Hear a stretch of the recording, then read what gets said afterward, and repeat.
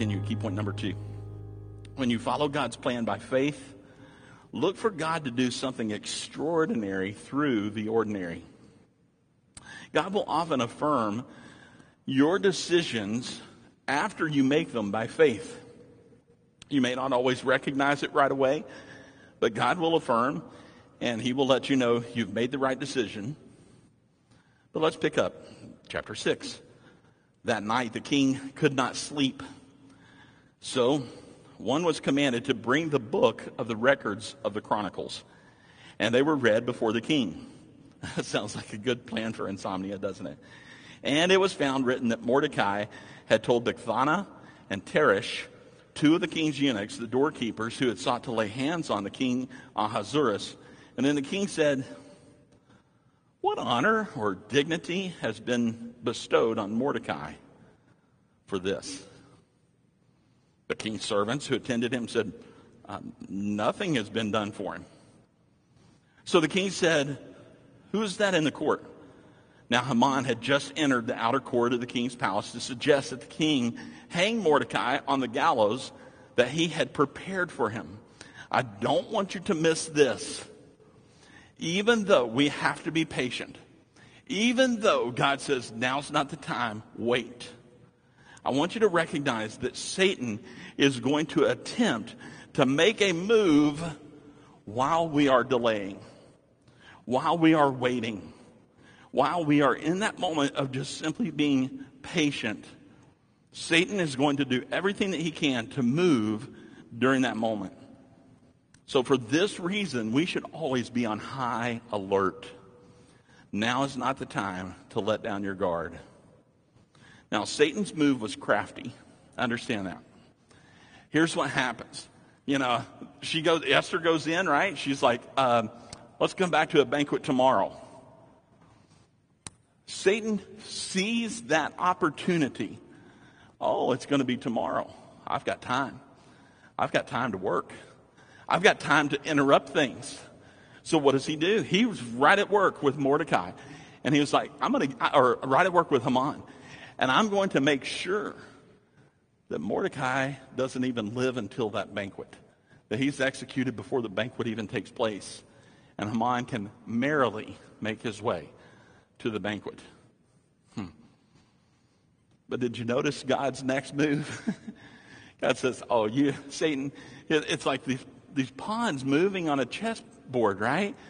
Satan moves and says, I'm going to beat you to the punch. I've got gallows made, and Mordecai's going to hang on him. And then God comes along and says, yeah, but I have the ability to keep the king awake. I not only have the ability to keep him awake and keep him from sleeping, I have the ability to divinely have him request a book that is going to bring up those 3 little verses that we mentioned from chapter 2. And they're going to read that to him.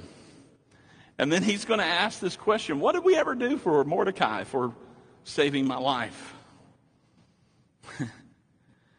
So here's the thing. We see all of this, and we see God, Satan makes his move, and then God comes along and trumps it. God comes along and does something else.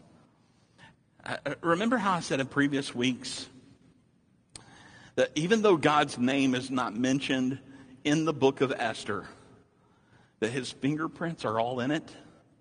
This is what I'm talking about. This type of thing is what I'm talking about.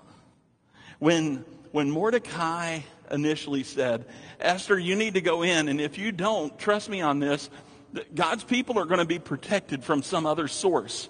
What was he saying? That the rescue is going to come from some other way, and God is going to be faithful to his promise. Now, he never used the name God. God's name is never mentioned in the book of Esther. But what was he saying? God is going to protect his people. When we get to this narrative and we see the king can't sleep, who else could that be but God? The fingerprints of God are at work. Haman plans on meeting with the king early the next morning. So God makes his move by not allowing the king to sleep. And then God not only keeps him awake, but makes him read the official books where Mordecai saved the king's life. So I've got a question for you. Have you ever experienced the fingerprints of God in your own life? Praise God for the moments where his hand and his fingerprints are upon you and your family, for the things that he's done that maybe just seem ordinary. Not able to sleep. But in your inability to sleep, perhaps it's in that moment that God is at work doing something. I've discovered a long time ago that in those moments where I'm just suddenly awake at 2 o'clock in the morning, my father-in-law taught me this. He said, listen, in those moments, start to pray. And maybe just begin by saying this: Lord, your servant is listening. Speak. And maybe sometimes just in that 2 o'clock in the morning when you can't sleep, God has something to reveal to you, something to say to you. So let me encourage you to look for those fingerprint moments where God is using something that's ordinary, an inability to sleep, but he's going to do something extraordinary through it. Let's back up verse 5. The king's servant said to him, Haman is there, standing in the court. And the king said, let him come in. So Haman came in. The king asked him, what shall be done for the man whom the king delights to honor? Now Haman thought in his heart, whom would the king delight to honor more than me? And Haman answered the king, for the man whom the king delights to honor, let a royal robe be brought, which the king has worn, and a horse on which the king has ridden, which a royal crest placed upon his head. Then let this robe and horse be delivered to the hand of one of the king's most noble princes, that he may array the man whom the king delights to honor, then parade him on horseback through the city square and proclaim before him, thus shall it be done to the man whom the king delights to honor. And the king said to Haman, hurry, take the robe and the horse, just as you have suggested, and do so for Mordecai the Jew who sits within the king's gate. Let nothing be undone that you have spoken. You wonder what Mordecai's face looked like? You wonder what expression he had? I tell you what comes to mind. This is what comes to mind for me. Are you kidding me? I just pictured this deadpan. All this time, Haman had this, I thought you were going to talk about me. I thought I was the one that you wanted to honor. This is my sworn enemy. This is who I'm supposed to take around and declare. Pick back up verse 11. So Haman took the robe and the horse and arrayed Mordecai and led him on horseback through the city square and proclaimed before him, thus shall it be done to the man whom the king delights to honor. Now, I'm not really sure what the inflection was on how that's supposed to be read, but that's how I'm reading it. That's how I sense. I mean, seriously, I doubt that Haman had the same enthusiasm as he did when he was presenting this before the king. I mean, when he thought it was going to be him, he is going, oh, and I would do this, and I would do this, and it's with such jubilee and excitement.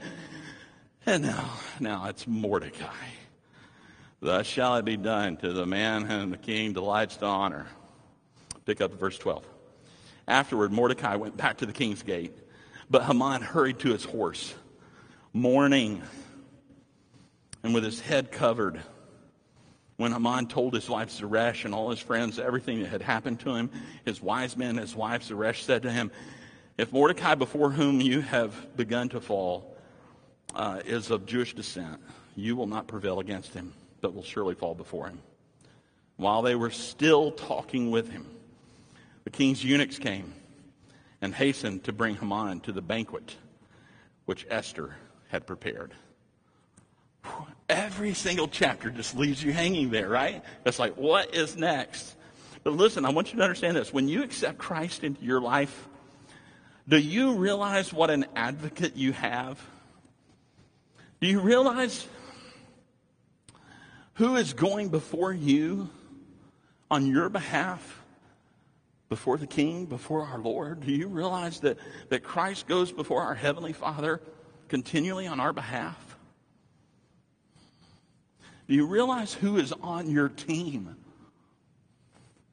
Do you realize who you have in Christ playing on your side? And you can say, oh, I know because he is on my team, victory is guaranteed. It's kind of like, you remember in grade school when the team captains were picking sides, they were picking their teammates and they're going, well, I picked Chris and there were two things at play. One is you didn't want to be the last one picked, right? And then the other thing was everybody knew who was the first person to be picked. You may have seen this commercial. I'll take Barkley. Yes, I still got it. I told her she picked me first. Yep, even easier than that. Even easier than that. That's how it should be with Christ. Even easier than that. You want somebody on your team? Barkley's great for basketball, but you want somebody on your team for life? For the everyday, ordinary, living life stuff? You want Christ on your team. It should be that obvious. It should be that easy to say yes to Christ. Because when God is on your team, you have an advocate like no other.